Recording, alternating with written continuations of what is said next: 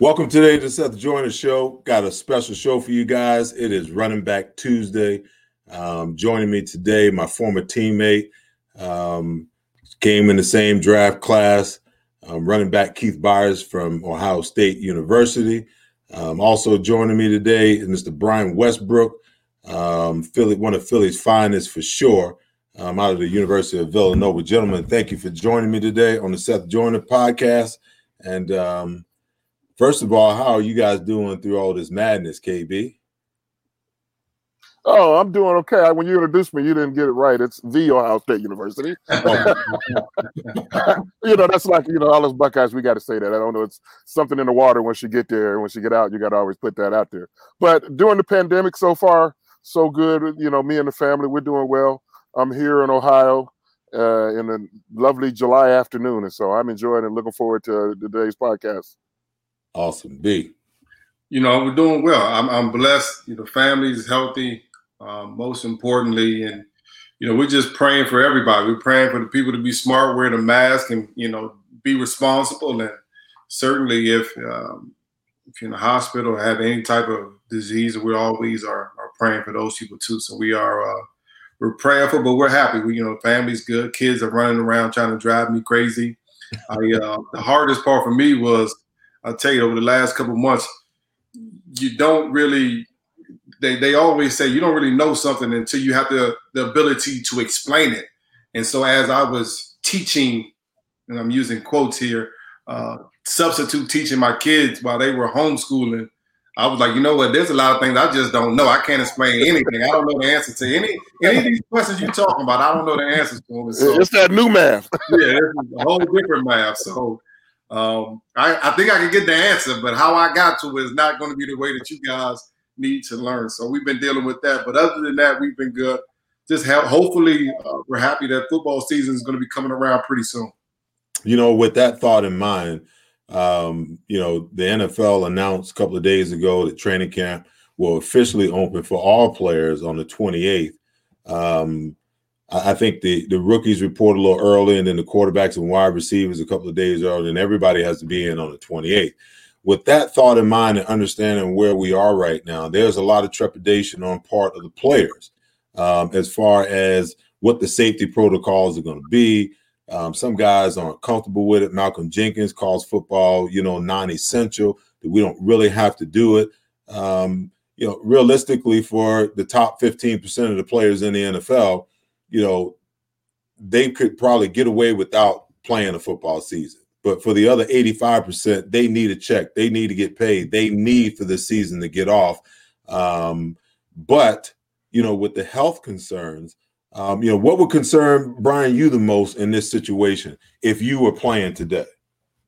I think what you said was absolutely right. If I was 27, 28, and I already got a couple of contracts underneath my belt, my concern wouldn't be as much because, I got a couple of dollars in my pocket, and the possibility of me getting sick, which I think as athletes, you're not even concerned as much as about you getting sick. I always think about bringing it home to my wife and the kids and possibly my parents and my family, extended family as well. So those would be my biggest concerns. And when I look at it, I think about what they did in baseball. They shortened the season, and they made it so that the teams are going to basically be playing locally. They're not traveling as much. And in basketball, they go into the bubble down there in Disney. In football, they had an arbitration about being tested every day more than just the first 2 weeks. And obviously the NFL gave up on that. But to me, that's something that should have, been a given. Just test these guys every single day, make sure that they're healthy. Because I do believe, like Malcolm Jenkins believed, that football is non-essential. And as much as I love it, I would be very, very afraid to go back in there with 53 other guys or however many other guys they have on the team and be thinking about what's going on in someone else's home. I mean, just think about it. When I was 30 and leaving the league, I was in the house. I would go to work and go home every single day. When I was 22 in the league, I was not going straight home. And that would be my major concern with dealing with other people. I mean, I couldn't agree more with you, Brian. I think you said it well. I think that, like you said, there's two different mindsets. when you're working on you're still in your midst of your first contract, you're a rookie free agent, you're a late draft pick, or even the first round pick. You got different priorities, and a lot of times you're single, you're only thinking about you, but you got to think about the big picture. You got to think about those you come in contact with, and even your brothers in the locker room, because your guys are trying to bond and come together as one. And is it that essential? It's not necessarily essential for you to watch NFL football Saturday afternoons. But if you had a job where somebody in the regular industry, like a whole lot of regular folks, their jobs are essential. You're working in a grocery store, things like that. Yeah, we need that to have food. But our health is number one over the ability to play football. And right now, I'm at 40% that they'll have a season right now. Come September. Well, I mean, when you stop and think about it, the NFL has been least affected of the major league sports, in my opinion, by this COVID situation. And they've had, a lot of time to kind of think through how they were going to navigate this and what they were going to do. And as I looked at social media the last couple of days, there's a lot of concerns. We want to play is the hashtag that these guys are using, but they're all, they don't know what the process is. They don't know what's going to happen when they come in, what the protocols, what the safety protocols. Are they going to get tested every day like the NBA, or are they going to get tested every once in a while? If two guys get it, do you completely shut it down? Are you expanding rosters? Are you expanding practice squads? There's just they've given the players, in my opinion, no information that allows them to feel safe about putting themselves in this situation. Well, I mean, I would definitely be for expanded rosters, because what do they have now? 80 guys? I would have easily knocked that up to 100. Now, as far as active roster, yeah, you can keep that the same, but I wouldn't be trying to make cuts or anything like that, because you're going to need a whole lot of bodies. Because right now, baseball just opening today, 60 games in 66 days to see who the World Series champion is. It's going to be the healthiest team that will be the World Series champion, not necessarily the best team. And NFL, they're kind of, like I said, they're still least affected, but it's about to happen to them, in a very real way over the next couple of weeks. My biggest question really would be, no matter how big the roster is, I know I was just reading one team, must have been the Eagles. They had 87 people on their active roster, and I think they may bump it up to 90 I guess, go to training camp. But the question to me would be, will fans, coaches, would the locker room be accepting if we have replacement players, which I think is okay. But if you're starting to have replacement players for Carson Wentz and Jason Peters and Lane Johnson, what about the people that you count on all the time, your stars? If you have replacement players for your stars, is it the same thing? And I would think if I had a true opportunity, let's say we're Kansas City, and I had a true opportunity to repeat, and God forbid Patrick Mahomes catches the coronavirus in week, 15, and now let's say they have to play, first round of the playoffs or whatever it is, and he's out for 2 weeks. If you're Andy Reid, I'm like, well, hold on, time out. I don't want to have to play somebody else in my quarterback position. I understand everything, the dynamic, but at the same time, I want to be in a great position to try to win right now. And so I think it's going to be difficult. And I think it's easy for us to say, we'll just throw in a new linebacker. We'll throw in a new offensive guard. But let it be your star receiver. Let it be your star quarterback. Let it be Tom Brady on missing Monday Night Football. Whenever they played Monday Night Football down there in Tampa Bay. I mean, to me, that's going to be an issue, especially for TV. Well, so I don't see it as an issue. I think that's just the rub of the green.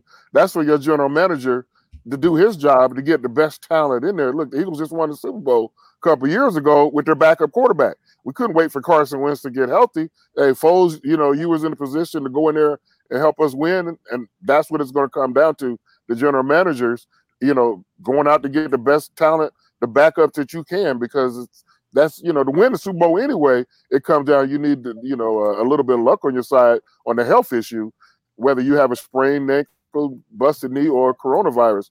That's going to come into play. Well, it'll definitely come into play. I saw yesterday the NFL is negotiating with the NFLPA on behalf of the players, talking about what the preseason is going to look like. I saw that they made some concessions to completely scrub the preseason. In my opinion, are they giving something to keep something else? Is that possibly what's going on here? Because I just don't see how in the world you can go to camp and practice for 5-6 weeks and then jump right into the regular season game. I mean, how does that affect your young guys that you need to evaluate and see? Do you expand your roster, your practice squad roster, so that you can keep those players rather than have to cut them under the circumstances? But I just know that for me, you've already cut it back so much over the last couple of years, where you don't want to get your quarterback injured, so you don't play him in preseason. You don't want to get your best receiver, your best running back, playing during preseason, because you don't want to get him injured. You want him healthy going into the regular season. And conversely, when you go into the regular season, most offenses are not hitting on all cylinders. You got 4, 5, 6 weeks before these teams even find their rhythm. And that's detrimental to a team. When you get to the end of the season and you're 1 or 2 games out as far as the playoffs is concerned, you can look back to the beginning of the season, some of those games that you threw away, that had you played your best players during that time and got the work during that time, maybe you're sitting in a different position than you are at the end of the season on the outside looking in. No, and Seth, you just made me think of something when you said they no preseason games. What if I'm trying to make the roster, and I may not make the Eagles roster, but somebody else sees me, and I can make their roster, and then you also challenge like, oh, if this guy gets cut, we can bring he can definitely help us. Y'all overloaded it at this particular position. I mean, look at the Eagles at running back. They got 3 fine running backs, but if someone can make maybe a trade for one of them, and you don't, so when do you get a chance to showcase, your skills? Because Brian understands as well. You love the Eagles, but there's still 31 other teams you can play for that you want to always showcase your ability. And if you mess around and have cuts, and nobody ever seen how good you really are they going to have inter-squad scrimmages? And how much would you really get a look out of that? You want to go against competition. That's the tough part about this preseason and really the all season too, because I know when I came in the league, I was a 3rd round pick. I'm out of Villanova. I wasn't necessarily going to be a starter. I had Dorsey Levens, Deuce Staley, Brian Mitchell, Carell Buckhalter. He hated me. I had everybody was in front of me. I was the worst guy or whatever. I was the lowest guy on the totem pole. And it was because of my ability to go out there and hustle during special teams practice and run my butt off and show my skills on special teams that at least gave me an opportunity to stick on the team a little bit longer, which hopefully I would have made it anyway, but also kind of shows your offensive coaches, maybe this guy, we should give him a chance. Maybe we should give him an opportunity to touch the ball a little bit more. And for so many people that weren't drafted, I think the preseason, and I know how much the vets myself hated preseason, but for those guys, it's a great opportunity to show that you can play in the NFL. So that's one of the big things you're going to miss this offseason. And to your point, Steph, when you say, a lot of offenses are still trying to hit their stride in September, it's my belief over the last couple of years, I think it goes back to the hitting and the contact that you could possibly have in practice. September is a new August, and so many teams are just average. They're just okay in September because they hadn't really gotten the rhythm from August. And I think this is why you're going to have so much I just think it's going to be a great thing for teams that have the continuity. Kansas City, Bill Belichick, those teams that have coaches that are already there. I mean, just think about in our division, the Washington, the Giants, as well as the Cowboys, they're all brand new coaches. When would they have time to talk to these guys through their assignments, give them the character and culture that you're trying to build? And I know they want to do it over Zoom and meetings like that, but there's nothing different than walking past Andy Reid in the hallway, Buddy Ryan for you guys, and walking past those guys, and they grab you and say, listen, work on this technique, step up and block with your hands, things like that. That feels different than a phone call on the computer. And so, I mean, I know it's a new age, and I know these young kids have a different way of communicating, but at the end of the day, the same way that Seth Joyner had to go hit somebody in the mouth and Keith Byars had to go hit somebody in the mouth, and I had to go try to not get hit in the mouth, things like that, These kids are going to have to step up to the plate and understand offenses and defenses and then go hit somebody in the mouth while doing it. And it's much harder when you have no practice doing it. And those X's and O's don't move on the chalkboard. Oh, they do not. Well, and you know, a lot of it too, you know, you're trying to figure out as a young player, you're trying to figure out the new NFL. Because I mean, you've been playing NCAA football for the last 4 years in most cases for these kids. You know, you're coming in, you got to learn a new system. You got to learn, you know, like Brian said, the culture of the team. You got to, and for me, you know, preseason and training camp was about repetition, you know, and for, you know, if you don't have preseason for a guy like me, Keith, for a guy like me, if there's no preseason when we got drafted in 1986, I probably don't make the team because I made the team on special teams. You know, I got a chance every special team to go out and show what I could do. And the coaches had an opportunity to look and say, well, you know what? They evaluated because I didn't play much at linebacker at all. What they got an opportunity to do was look at what I was doing special team wise and make a decision that, hey, if we can translate that aggression and if we can translate that smarts, if we can translate what he's doing on special teams to linebacker, then we might have just found us something. You know, these guys are going to miss all of that. Because when you're preparing for the regular season with no preseason, the young guys aren't going to get a look. Who are you going with? You know, now if you're a first-round draft pick, they're counting on you to come in. Jalen Reagor for the Eagles, they're expecting for this kid to be a player. You know, so they're going to put him out there. But everybody else behind them, those guys, they're not going to get a look until next year. They're not going to get a look until next preseason, if we ever get back to normal. But, Seth, you know, you hit on something.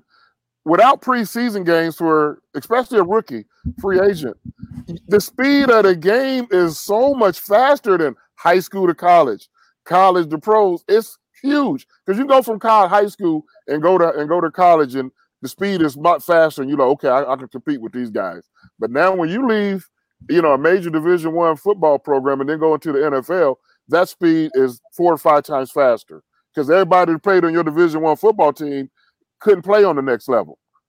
So if you don't get no idea of how fast is fast till you're out there, I mean, because, you know, Jalen Reagor, the wide receiver, there's going to be DBs he's going to face that he's never faced before that good. Mm-hmm. He's only faced a few of them throughout his college year. Now, every Sunday, he's going to be, man, I'm an NFL quarterback too. I can run with you. What else you got?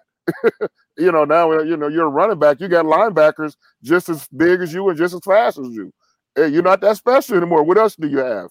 And if you don't have a chance to put that into practice during training camp, you're going to wait till the first game of the season to see, you know, where you match up at. Whereas a veteran, he knows, because, you know, even when Brian, when you was in training camp, you was only going as fast as you need to be. I'm just trying to get my timing right. When a young guy come at you, dude, I got levels.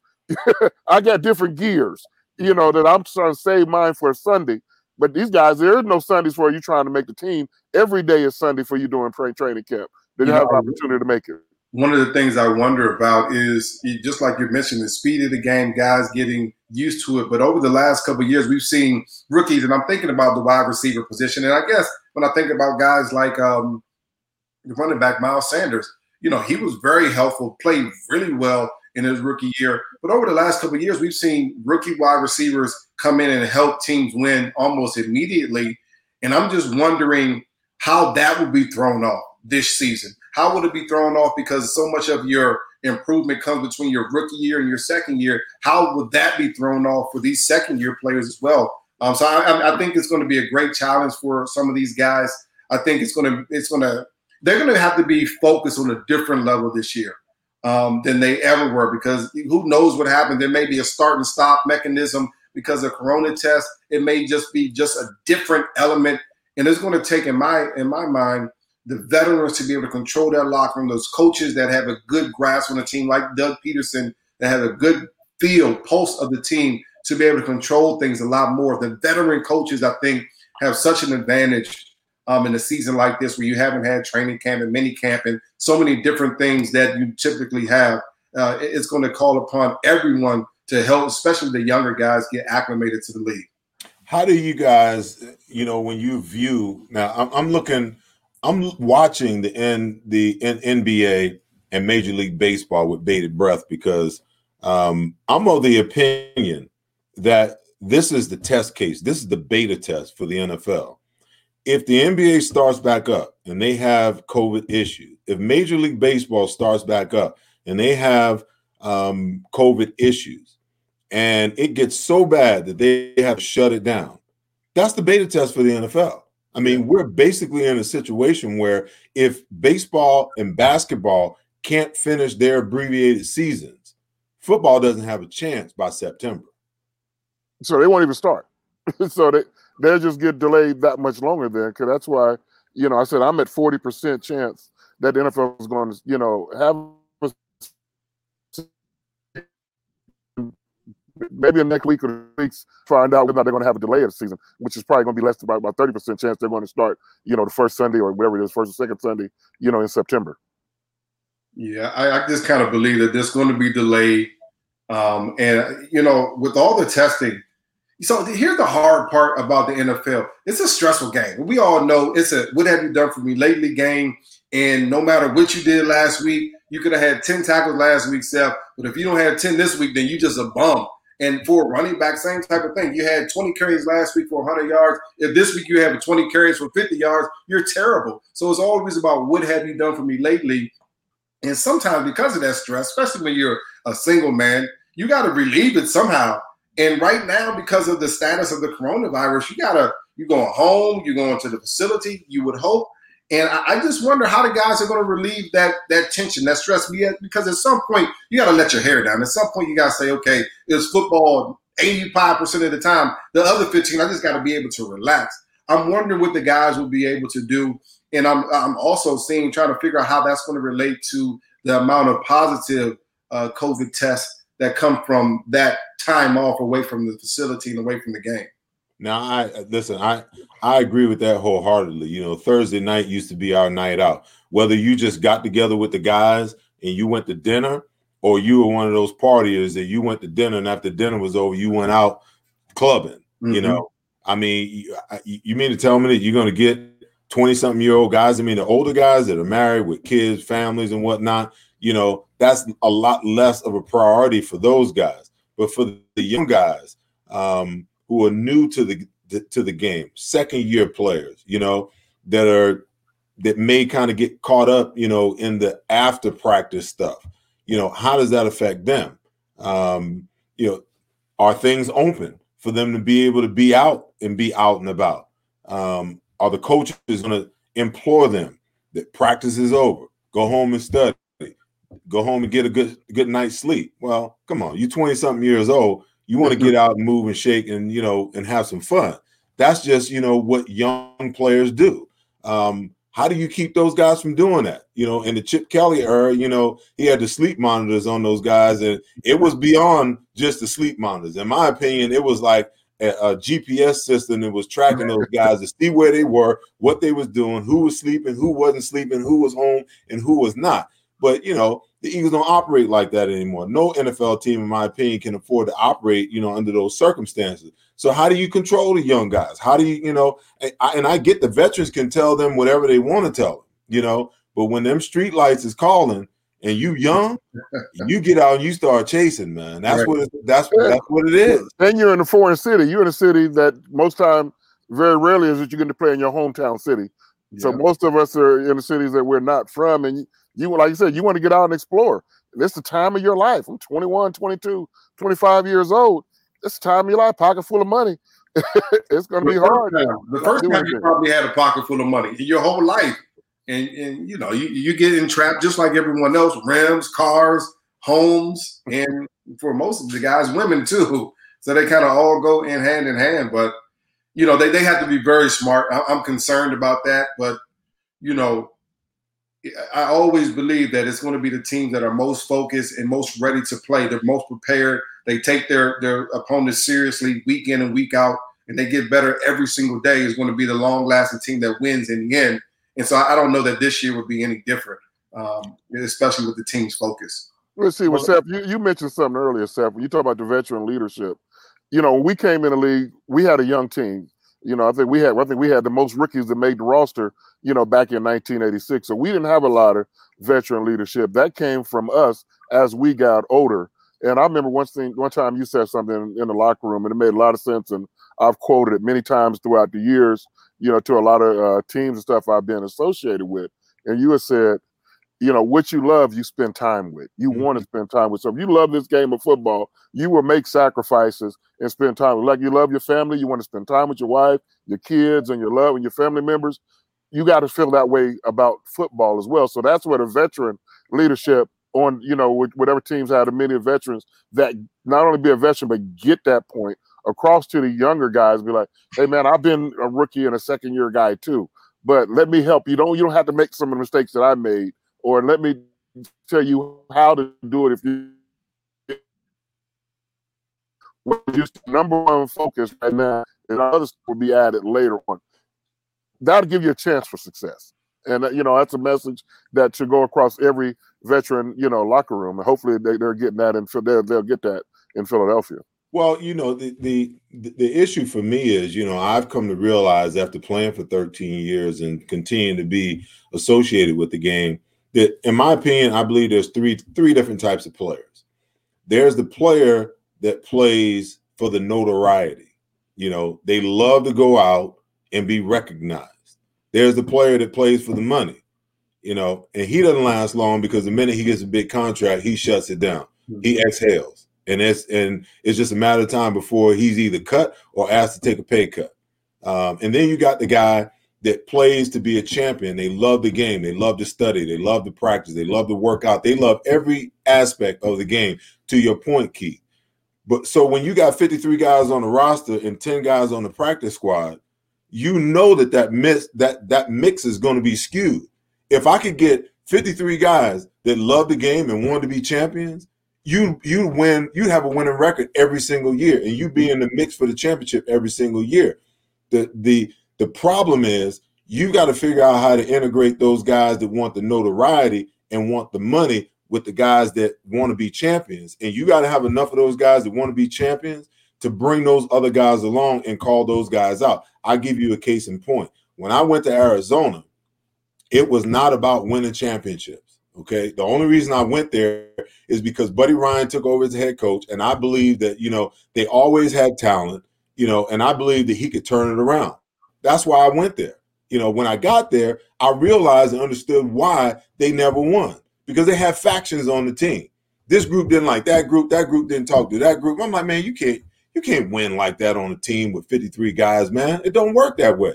If you can't come together and respect each other, even though you don't like a guy on your team, you have no shot, okay? But when I played in Green Bay, my second to last year, in Denver, and won a Super Bowl with them that last year, there was a culture there among Mike Shanahan and Mike Holmgren. What the theory was, this is what's expected. Okay, we're not going to ask you 2-3 times to do it. We're not going to cattle prod you to do it. This is the level of play that's expected. And when you don't play to this level, guess what? We'll cut you and find somebody else that'll come in and do what's expected to be done. I just don't see. I don't think the NFL works that way anymore to a large extent. I don't think it can. And why is that? Because of the salary cap? I think you're paying this guy, you guaranteed this much money. Absolutely. So absolutely. Keith, you remember, listen, I tell the story all the time. I can remember having a bad game my rookie year, and I come in on Wednesday morning, and I go to my locker, and there's clothes and shoes in my locker. I'm like, man, whose stuff is this in my locker? It's like, oh, they're working out linebackers today. And, now it's one thing to bring in a linebacker and work him out, but you put him in my locker? Yeah. So and sometimes that was on a Monday afternoon after film study. And that was the way that Buddy Ryan motivated, the guys on his team. You can best believe I had one of my best games the next game. You can't do that anymore with the salary cap, and coaches aren't wired that way any longer. Players aren't wired that way either. That's the I said the players aren't wired that way either. I mean, you can try to do that now, and you got them on Instagram and Twitter doing their stories and telling their side of the situation. If you can coach, you can't coach guys like that. When I think at the beginning of my career, like I mentioned, I had old heads with me, Hugh Douglas and Troy Vincent and Doc and Bobby Taylor and Brian Mitchell. And, it was about, being early, being on time. Thanks for being on time today, Seth. A little late. Me and Keith got a fine for you. Gonna put me on blast on my own show, B. Okay, go ahead. Me and Keith already discussed the fine. So when we see you, we gonna get our money from you. We'll take a dinner. Don't worry about that. But back in the day, the old heads ruled the locker room, and it was about what the old heads said, and the coach kind of just went along with that. And I think you're right. Now you got a lot of younger coaches. Some of the players are a little bit older than coaches. And things are just different. How you can talk to the players are different. How you can control them is different. And I believe that's why you see a lot of these older school coaches. You talk about Bill Belichick. You talk about Andy Reid. You see these guys that have been around for a long time. They have staying power because they're doing it the right way. These young guys that come in and out of the league, they're trying to reinvent the wheel. But at some point, you got to look a man in the face and say, this is how we're going to do it here. This is the Eagle way. This is the Washington way. This is the Giant way. This is what we're going to do here. And if you don't want to get on board, get off the train. And unfortunately, some of these young coaches don't do that anymore. Yeah, you brought up Bill Belichick's name. He was when I left Philadelphia and went on to Miami, then ended up in New England and the New York Jets. Belichick was defensive coordinator on both those teams. And the younger guys, especially defensive players, they would think Belichick didn't like them because you just got to understand, Bill, just do your job and you're okay. And my last year in New England, me and Belichick sat next to each other. No, I'm sorry, with the Jets. We sat next to each other in the morning meeting. And me and Belichick have a really good relationship, but he's always thinking about football. And we had 3 conversations for the whole year outside of High Coach High Keith. He don't want to hear about what restaurant you went to last night, what good movie you just saw. It's always about football. He was always a no-nonsense guy. Mm-hmm. And it's about football. So a lot of guys can't relate to that. So when you go to New England, you see a player, man, that player was okay, but he's a different player when he put that Patriot uniform because he's got an old school coach who requires certain things out of you. And most of the players that go there, they play the best of their ability. Otherwise, they're gone. And you're starting to see a trend toward old school coaches like what we have in Philadelphia, with Doug Peterson. I think he's doing a tremendous job. What Mike Tomlin is doing in Pittsburgh, with just a lot of, a trend back to, somewhat of the old school coaches. Not all the way, but they start trending that way. And hopefully that'll have effect in the locker rooms, in the coming years. Well, listen, I agree. I just think, as much as football has changed, football has still stayed the same. And I think that, it's really about accountability. The coaches that I played for, it was always about accountability.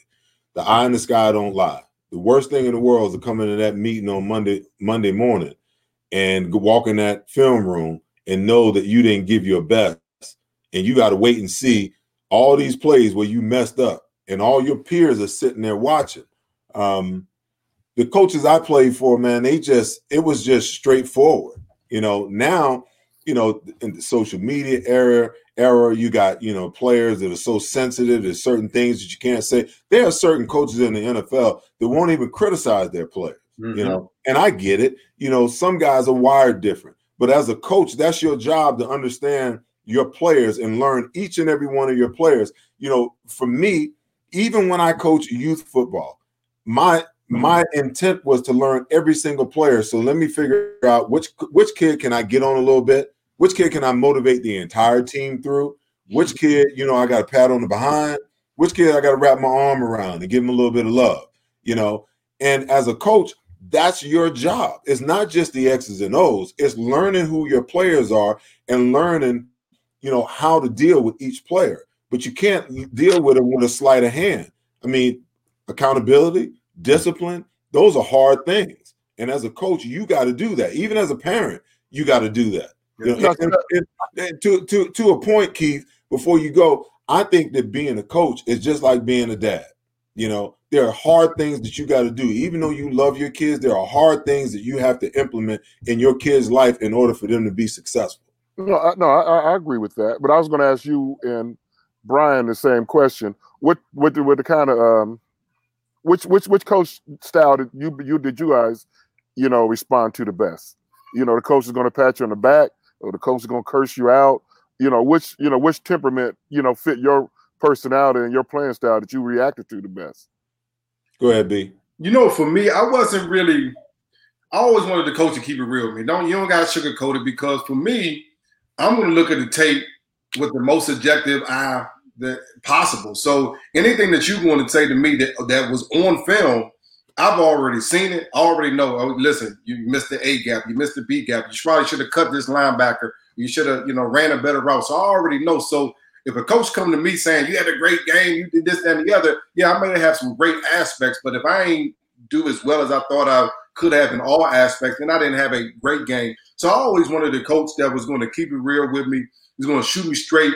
Personally, I never liked a coach that was just a yeller. Like to me, you can just tell me what you want me to know, and I'll get it. You don't have to. You never had to really yell at me and you raise your voice. But I also understood that there were guys on that 53-man roster that needed the kick in the butt, and so the coach was going off on the whole team. Then I understood exactly what it was. And as a player, and just like you mentioned, Seth, everybody gets motivated differently. Everybody looks at it differently, and every player responds differently. And there are a lot of young guys and some old guys that need a kick in the butt from time to time. But for me, I was just like, listen, shoot me straight, tell me what it is, and I'll go out there and do it to the best of my ability. And that's the type of coaching that I've always had the most success with. Keith, I'll tell you, man, I have always been my own worst critic. It just I knew when I messed up, and I knew when I played it right. But it was tough because Buddy was going to make you – there was a rite of passage, especially on the defensive side of the ball, because that was his baby. There was a rite of passage that you had to go through. I mean, for 2 years, my first 2 years, I don't even think he knew my name, but I was 59. I mean, he called me by my number for 59 for 2 years. It wasn't until my third year when I came in for minicamp after the draft, and we were going through practice, and he called me by my name, and I almost fell over. That's kind of when I knew, oh, okay, I'm one of his guys now. But his mode of motivation never bothered me, and I understood early on what he was doing and why he was doing it. Okay, but he was the type of coach that he wanted to move you emotionally. Okay, and he wanted to move you through the week to see what you were made of, because he felt like if he could say things and he could do things to disrupt you, to frazzle you, to get you, to get you mentally off balance, then you weren't a player that he could have on his team, because in the heat of the moment, he couldn't count on you, and he would run those players off. Yeah. So I figured that out real early. So it didn't bother me, when I had a bad game and he would roast me in the media, after the game, or he'd roast me in the media during the week leading up to the next game, because I already knew what he was doing. All he was doing was trying to motivate me for the next week. And you could best believe, because I had a bad game the week before, I wasn't going to let it happen 2 weeks in a row, but he knew that he could do that with me. He would never say anything negative about Randall, no matter how good or bad Randall played. When Randall played good, he praised him. But if Randall had a bad game, Buddy never criticized Randall, man, because he knew that Randall was the type of player he had to pat him on the butt. He had to wrap his arm around him. He had to tell him he loved him. He had to tell him how great he was, because he knew he'd get even much more out of him by doing it that way than saying something negative to him. So with me, it never bothered me, because I knew where it was coming from. And I knew just as long as I continued to play well, that everything would be everything. And I'm a combination of both of those, but I respond best to, because I'm like you, I hate to mess up, and I don't need you to tell me I messed up, because I know I already messed up. And, so I'm a self-starter, and I don't mind you raising your voice and getting your point across to me a little louder. But when I lose it, not that I'm never going to shut down no matter what you say, but I lose respect for you when you start cursing me, when you start using profanity and all that stuff. That's when I lose it, because now I'm like, now this ain't about football. Now you're questioning my manhood, and now you want to really get it. Now we're going to handle this a different way. That's just the way I respond to that, because I didn't grow up in a household where there was a lot of profanity being said. So I heard profanity when I got on the streets. So in the street, somebody using profanity at me, okay, now let's handle this a little differently. So when I'm in the, in a football environment, I used to tell my coaches, I don't mind what you can say anything you want to me. Please don't be using no curse at me, because that's not the way to to express yourself to me. The majority of my coaches, respected that in me, and because you'll get the best out of me. But the minute you do that, then I'm thinking around you crossing the line. So I always try to help all my coaches, not necessarily the head coach, but the position coach. This is how you're going to get the best out of me. I'm going to give you the answers to the test.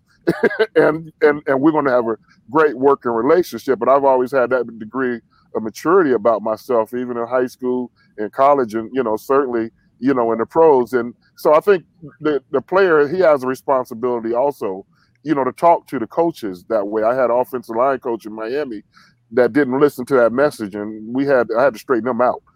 Like, I'm not the one. You don't talk to me that way. And I'm not sensitive or anything like that, but I know my hot buttons and I know my cold buttons, and that is a hot button with me when you start using profanity to try to belittle me. That's when I'm like, now you're crossing the line. Well, see, for me it always been a matter of respect. I don't mind, a coach expressing himself however you express yourself, but just do it in a respectful way. I've had some coaches that have tried to be disrespectful, and we had to sit down and have a conversation. But most of the coaches I've had, they dealt with me in a respectful way. It's like, you want respect. Respect is a two-way street as far as I'm concerned. Okay, if you want respect, then that means you have to give respect. Even though you're the head coach, you're the authority figure, or the position coach, you're the authority figure over us. Okay, we're all here trying to accomplish the same thing. So deal with me in the most respectful ways, and then everything will go well. But the minute you try to disrespect me, we're going to either have to sit down and have a conversation. And if that doesn't happen, then you can expect the disrespect back, because that's just the way it rolls, man. I mean, I don't mind coaches cursing. I don't mind coaches yelling. Do what you got to do, because I know how to motivate myself. Like you said, Keith, I'm a self-starter.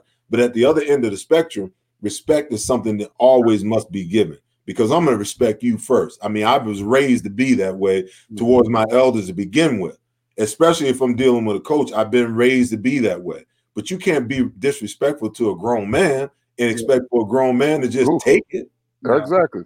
Hey, I'm going to tell you guys a quick story. But I was, it must have been my rookie year, and John Harbaugh was the special teams coach. And the special teams coach just has a hard job, because most players want to play offense or defense, and they'll play special teams, but they ain't going to give their all to special teams, because their real goal is to play offense or defense. And so the special teams coach, I mean, you got to kick some guys in the butt just to get them going, to give everything out on the field, just to get for special teams. And so John Harbaugh was getting after the guys a little bit.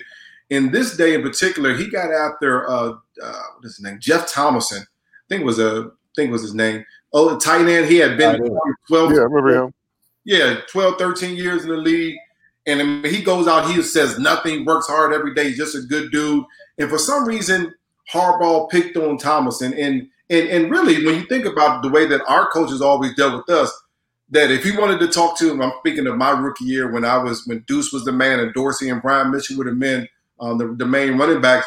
If he wanted to get a message to Deuce or to Dorsey, I would be the one that he was yelling at. So it was kind of one of those things in the NFL where if you're trying to get a message to the older guys, you want to yell at the young guys, and the older guys, if they're paying attention like they should be, they'll get the message. You never have to really yell at them. And so this day, Harbaugh just was going off on Jeff. And at this point, Jeff, who never said anything, turned around and was like, listen, you MFer, if you don't get your thing straight, and if you want to talk to the rookies, you talk to them. Don't talk to me like that. And it was one of those situations where I'm a rookie. I'm just like, let me get the popcorn. I want to see this. Talk to a coach like that before. I'm strapping my helmet on, get my pads ready. I just want to be ready to play football. But just to your point, Steph, respect in this man's game is a two-way street. And if you're going to start disrespecting, especially the older guys, they're going to say something about it. And I just remember guys like Jeff, and I remember B. Mitch, and B. Mitch never said anything bad or anything to the players. He always was talking during practice, and he would always get on Harbaugh like, listen, Harbaugh, that's not how we doing it here, and we do it a different way. And he knew how to do it. He was a vet, and so the vet's going to run that locker room, but respect certainly goes two ways. I tell you what, man, I know you got to go in a minute. So let's switch gears. Let's kind of talk some Eagles for right quick. And B, give me your. Chef, let me just tell you one quick one, 30 seconds or less. Okay. Like, I do remember one criticism that Buddy got on Randall one time. I think we were playing the Cardinals and defense was kicking butt. Score was maybe like 7-3. The only reason why we had 3 points was because y'all got a turnover. Again, we got a field goal. But Buddy come walk in the locker room. He looked at Randall. He said, Randall got to either but we were the one that should. He would look at us and said, Randall, you came the broadside of a bull with a bass fiddle today. Get your stuff together. Boy, we busted out laughing. Randall, like, what's a bass fiddle? It's that big old big stand up, and you can't hit a cow. The broad, you can't hit a cow. But Randall, you must suck this afternoon. Get it together. We ended up winning the game, but I died laughing. I'm mad we're losing at halftime by winning. Buddy said that kind of loosened us up, and we would have had a good second half. Wow. I wish I could have heard that because I ain't hear much of that. Oh, he said that. But let's talk some Eagles. B, give me your prediction, your outlook on where the Eagles are. You know, even with everything going on, you know, like you to your point earlier, you talked about the Eagles are the only stable coaching staff in the NFC East. Although the Cowboys had a hell of a draft, especially being able to snag CeeDee Lamb and bolster their offense that much more, this division is just going to, plain and simple, it's going to come down to the Eagles and the Cowboys. Right. With the improvements that you've seen the Eagles make in free agency via the draft, what do you see? Where do you see this team and bringing Jason Peters back, obviously filling in for Brooks, who's got the Achilles tendon tear. What's your prognostication for the Eagles this upcoming season? You know, I think this probably rings true every season, but I think at this point for the Eagles, it's probably more important and it rings truer than any other time. And I probably said it last 3-4 years. Really, it's going to be independent upon what Carson Wentz can do and how healthy he can be. I think when healthy, Carson can be sharp. He can be accurate. He can be on top of his game. He can control that offense going up and down the field. And again, like I mentioned earlier, I think Doug does a great job of having a good pulse on the football team and what they're good at and what Carson wants to see. And when they have that rhythm, it's just hard to stop that offense even with the weapons that they had last year with the reserve receivers, Zach Ertz and Goddard and Miles Sanders. It was just hard to stop the offense when they got things going. But I think this year, it's going to be about what Carson can bring to the table and how healthy he can be. Is Jalen Reagor going to be the player that they need him to be? I still feel that Alshon can help you in certain situations, but he can't be the guy that you're throwing to. You're going to target 10, 11 times a game. When I look at the defense, with the addition of Darius Slay, that's a big-time addition that helps you out a little bit. Nicole Roby in the slot, I think he's a very good player. I think that strengthens your defense. But anytime you lose a veteran like Malcolm Jenkins and you replace him with Jalen Mills, who hasn't played safety in the NFL, I'm wondering how that's going to work. Because I looked at games where Malcolm Jenkins was probably the only reason teams didn't score a touchdown. He was the eraser in so many positions. I'm a little bit concerned with that. I think they're a little bit light in the defensive end position and possibly the linebacker position as well. And so they're going to need guys to step up and play a lot of reps, a lot of plays per game. But to your earlier point, I think they're the class of the division. I would go, 6 in one hand, half a dozen in the other when we talk about rosters, when you compare them to the Cowboys. But the Cowboys have always had talent. They've always had good players on the team. They just had everybody that was there last year, except for CeeDee Lamb, and they figured out a way to get 8-8. And there was a lot of times, but I didn't think they were going to get to 8-8 last year. And so their problem hasn't been getting talent and having talent on the team down there in Dallas. It's about how well they can play with that talent. And maybe Mike McCarthy figures it out for them. Maybe he doesn't. But if he doesn't, I think the Eagles run away with this division. And I don't know that it's going to be that close, especially if Dallas just can't figure things out down there with the brand new coach. Before you go, talk to me about Miles Sanders. Since Doug Peterson has been the head coach in Philadelphia, they have been running back by committee. Mm-hmm. No running back has, with a full stable of running backs, has averaged more than, 16 carries a game. I don't know if it's some analytics that says, once they hit that number, they're more susceptible to injuries. But since Doug has been here, going on his 5th year now, no running back has averaged, more than about around 16 touches running the football a game. Now Doug says that, hey, I finally got a guy that I think that can do everything.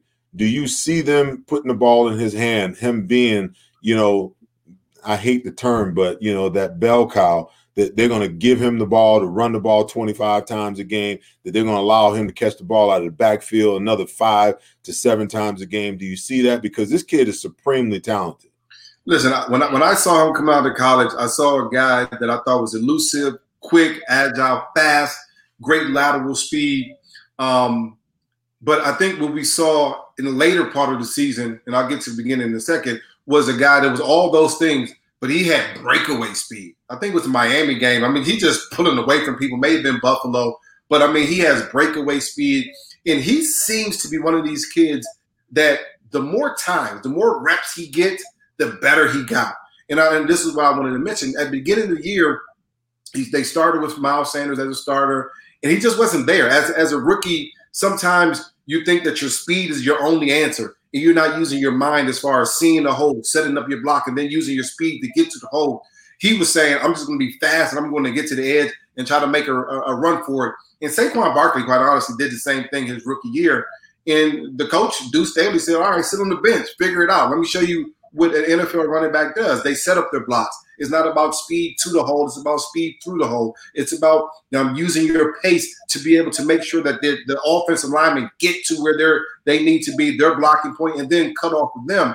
And after Jordan Howard got hurt, then Miles Sanders came back with a vengeance towards game 10, 11, 12, towards the latter part of the season. He looked like a total different running back, was setting up his blocks better, was using patience to get to the hole. And then, again, that breakaway speed was there. 800, almost 900 yards of rushing for Miles Sanders. I think he probably gets up to 12, 1,300 this year. I think he remains healthy. What I would love to be able to see is him to get, 14 to 17 carries per game, and then probably throw in there, 3 to 6 catches. In my mind, that's something that he can do, and that's going to help that offense. Man, listen, you got Deshaun streaking down the field. You got Jalen Reagor streaking down the field. You got 2 tight ends and Goddard and Ertz.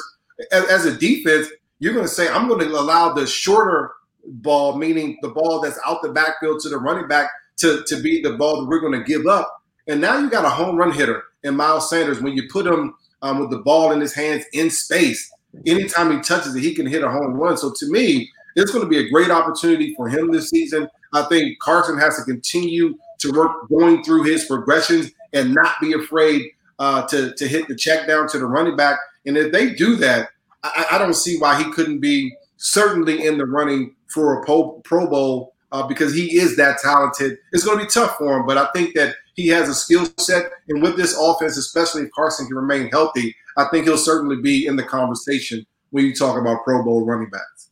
Be good stuff, man. Hey, I appreciate your time. It's all of our most valuable commodities, and I appreciate your time.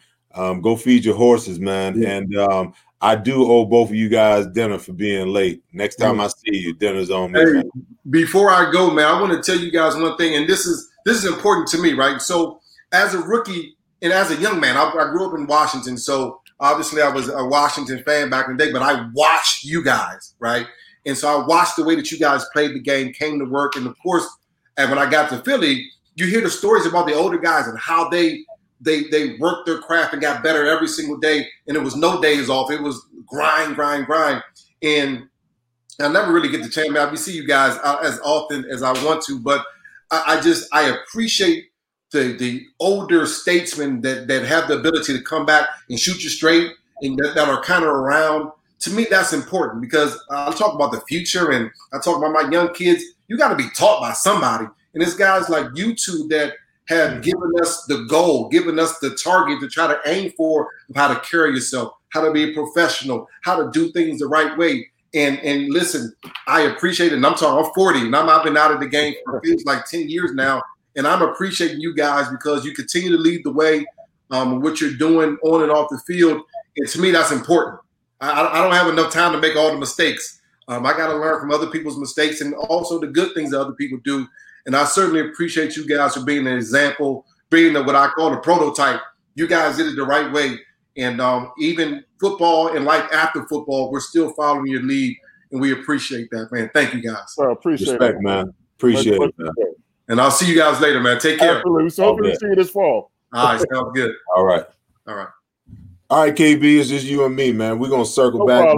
Let's talk some Eagles, man, for the next 5 or 10 minutes. Let's deal with the draft first before we deal with the veterans and everybody else. You and I haven't really had a chance to talk about it. I felt like when I knew the Eagles were in the market for a wide receiver. They made that obviously clear. When CeeDee Lamb fell, to where he fell to, I was at home screaming, "Move up, Howie! Move up, go get him!" And then the Cowboys take him. Obviously, the Cowboys probably wasn't in the market for a wide receiver, but it was just one of those situations where the best player fell to him, and they were like, "We taking him," So they helped themselves. We take Jalen Reagor 21 when Justin Jefferson is right there, and everyone expected for him to be the pick. And then we come back at 53 in the second round, and we take Jalen Hurts out of Oklahoma, and everybody's expecting another wide receiver or a defensive end, or any other offensive line depth help, or any kind of every position except for a quarterback at 53. After that, I felt like Howie hit a home run. When you look at the rest of the draft after the second round, I felt he hit a home run. The jury is still out. I'm not saying that Jalen Reagor won't be a great player. Let's wait and see. I'm still scratching my head trying to figure out how they're going to utilize or build any kind of value in Jalen Hurts if Carson Wentz stays healthy. Your opinion on their draft? Wow, that's a good. You gave me a lot of information there. But I agree with you. I was like Jalen Reagor. I was shocked when they took him and they didn't move up when CeeDee Lamb was on the board as well as Jefferson. But like I said, the draft is an inexact science. I'm happy he's here. I follow the college game, almost as much as I do the professional game because living here in the Midwest, follow the Buckeyes and then the Big Ten and all the stuff that goes on. So I get to be a football holic from high school to college to professionals on Sundays.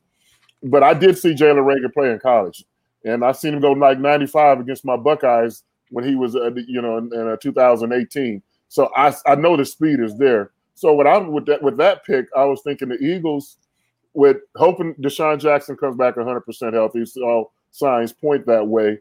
They need explosive plays of 20 yards or more on that offense. Hopefully, I know Jackson can give it, but Reagor can do it because the way they was doing it last year with smoke and mirrors with the two tight ends, Miles Sanders, they had really nobody out wide that can stretch the defense. Yet they still finish 8-8, win a division, go into the playoffs.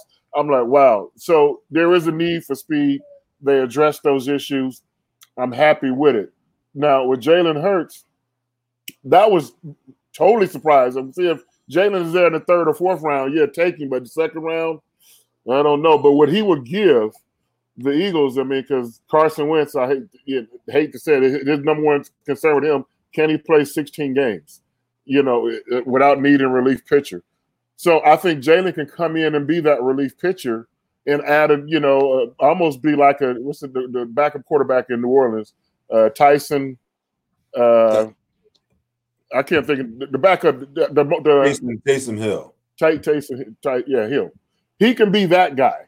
When he comes in, he's got to. He proved at Oklahoma that he can throw the football. So it's not like defense is all. He's just coming in to run the ball.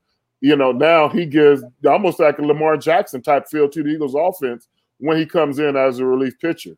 He can. They can run more read option. He can throw the ball. He can run it, and you're not as concerned about him, getting hurt because he's got running back skills with the arm of a quarterback. So that's what's going to give the Eagles some diversity, in their offense. And I would not be surprised when you draft somebody in the second round if they have certain packages throughout the year that they would feature him on the field. along with Carson Wentz. I'm not trying to get Carson Wentz off me, away from the the starting quarterback. But I think the second round pick, you don't draft second rounders not to play. You don't draft them for the future. So there have got to be some package throughout the course of the season where Jalen Hurts gets on the field, other than being, the backup to Carson Wentz, he gets hurt. So that's, for Doug Peterson and those guys, to figure out. So I think that will happen. With the draft only being, 7 picks, you have, hit hard on your rounds. And then after the 4th, 5th, and 6th, and 7th round, if you get a diamond in the rough, that's just a bonus to your draft. So you're going to be judged, top heavy on your first 2 or 3 picks. So the jury is still out. And I always call this time of the year the honeymoon between the draft and the opening of the regular season, because you feel good about it until you get to September. Now let's see how good our draft really was. Now, how many of those guys made the team? How many are contributing to the success of the team this year? Well, as I look at the free agent market, I think they crushed it in the free agent market. They needed, a shutdown corner. They made the trade for Slay. They needed to create competition with a really good guy at the corner slot position. What they wound up doing is they bring in Nikhil Coleman, a proven slot guy. They move Jalen Mills from corner to safety. That's an experiment. But when you look at the kid that they drafted, the Kayvon Wallace kid that they drafted, and the Will Spears kid that they signed, they've upgraded the amount of competition that they're going to have at that other safety position. And competition, in my opinion, always forces the cream to rise to the top. You'll get the best players. They bring in Hargrave from Pittsburgh, hoping that you're going to get Malik Jackson back 100%. The position on the defensive side that concerns me the most before I get over to the offensive side is defensive end, because and I Toby Cooper just put on the interaction here. He said he's worried about the linebackers.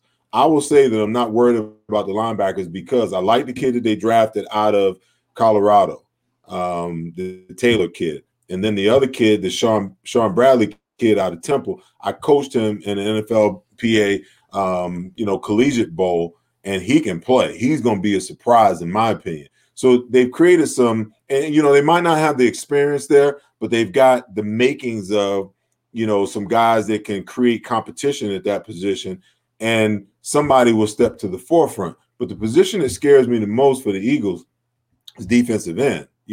Brandon Graham's going to do what he does. Derek Barnett has not lived up to the billing as a first-round draft pick, and Jim Schwartz is the type of defense coordinator. He does not like to blitz. Doesn't like to do it. What he likes to do. He's not going to change down. No, he wants to bring pressure, and I think with Hargrave coming in, he takes some pressure off of Cox. Then if you get Malik Jackson back, you've got a good rotation of defensive tackle. Malik Jackson can kick out, in my opinion, and play some defensive end.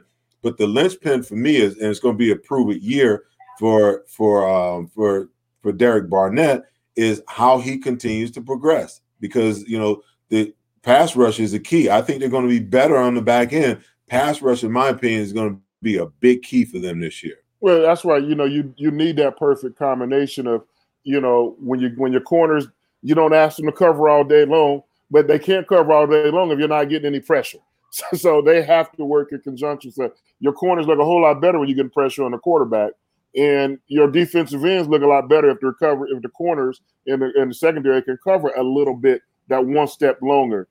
And it sounds easy, very hard to do, but I think the Eagles have an opportunity, which, like I said, with the additions they made in the secondary, that's going to give them an opportunity for, if you're going to be thin and you have question marks, let that at least come at the pass rush, because you can, even though Schwartz isn't going to blitz, you can still blitz to get pressure, to give you a chance. So because your corners are going to have to cover the Cowboys receivers. They're going to have to, and, they're going to have to cover McLaurin and Washington, to the Washington football team.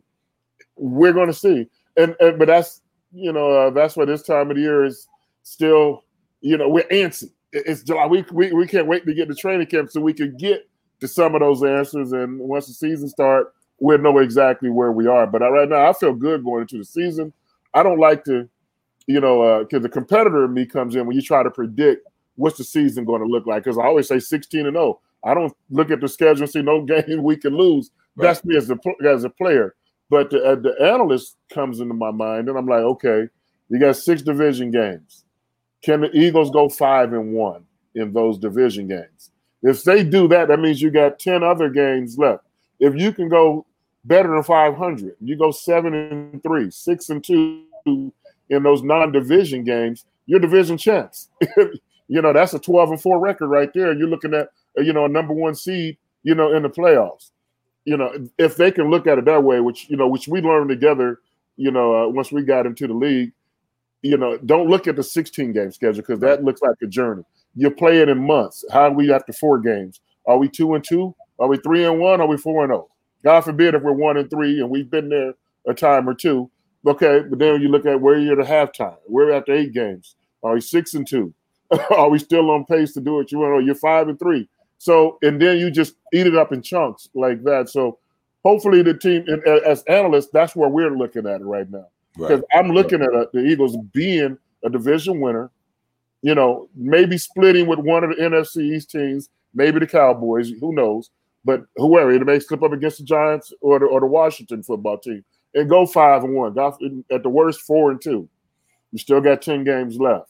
Right. If you can, be better than 500 in those other 10 games, hopefully 7-3, 8-2. Oh, the season is great, is rosy. Now you're looking at a 1 or 2 seed, and everyone wants to. Now with the playoff, we need to talk about that. But in the playoffs being extended this year, right? There's gonna be some 7 and 9s that make the playoffs this year, which I don't like that. I don't think you deserve the playoffs at 7 and 9.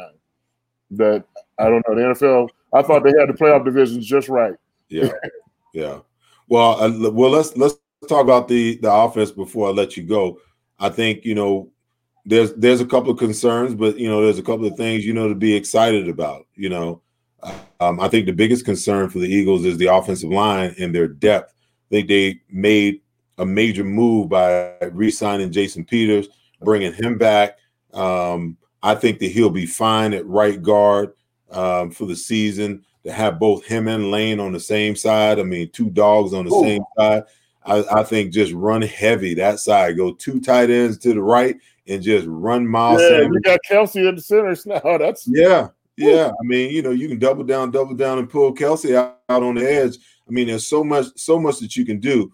But depth, can Jason Peters stay healthy, for an entire season? And what does that mean, to the rest of the depth on the offensive line? I think they're set at running back. There's still some talk that they may go out and bring in, one more running back. Some talk Shady McCoy might come back.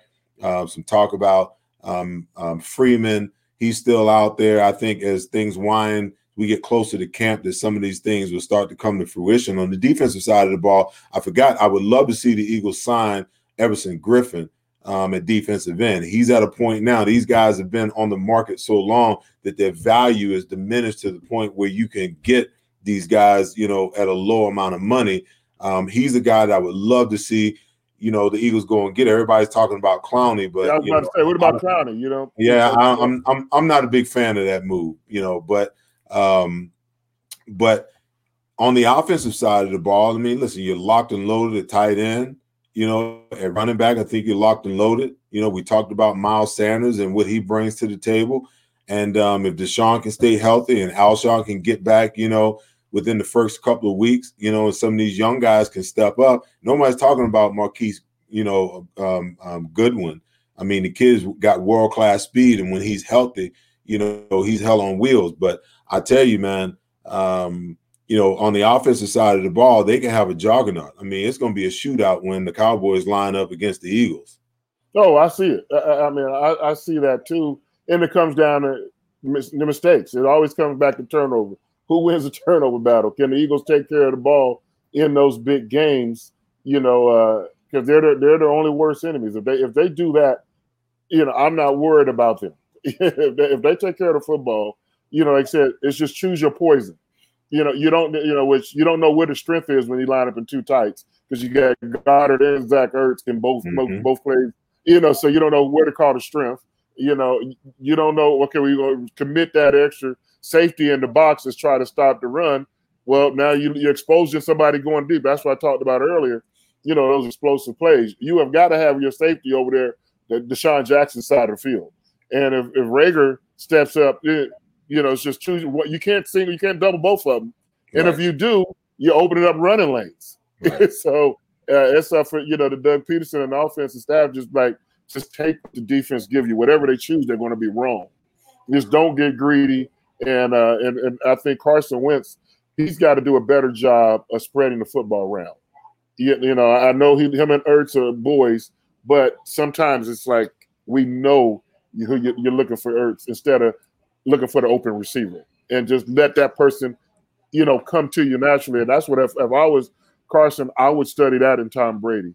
Tom Brady does a tremendous job of that, of finding the open receiver. He's always had favorite receivers, but he also, the open guy is, supersedes his favorite in more often than not situations. And that's part of the maturity that Carson Wentz has to get to. I know his safety blanket is Zach Ertz, and that's great. But you got guards, you got running backs, you got receivers that you can get the ball to just the same, and they can, move the ball for you. Well, Keith, I thought I saw a level of maturity in Carson last year where he was, there were times where, in the past years, he was looking to get the ball to Ertz.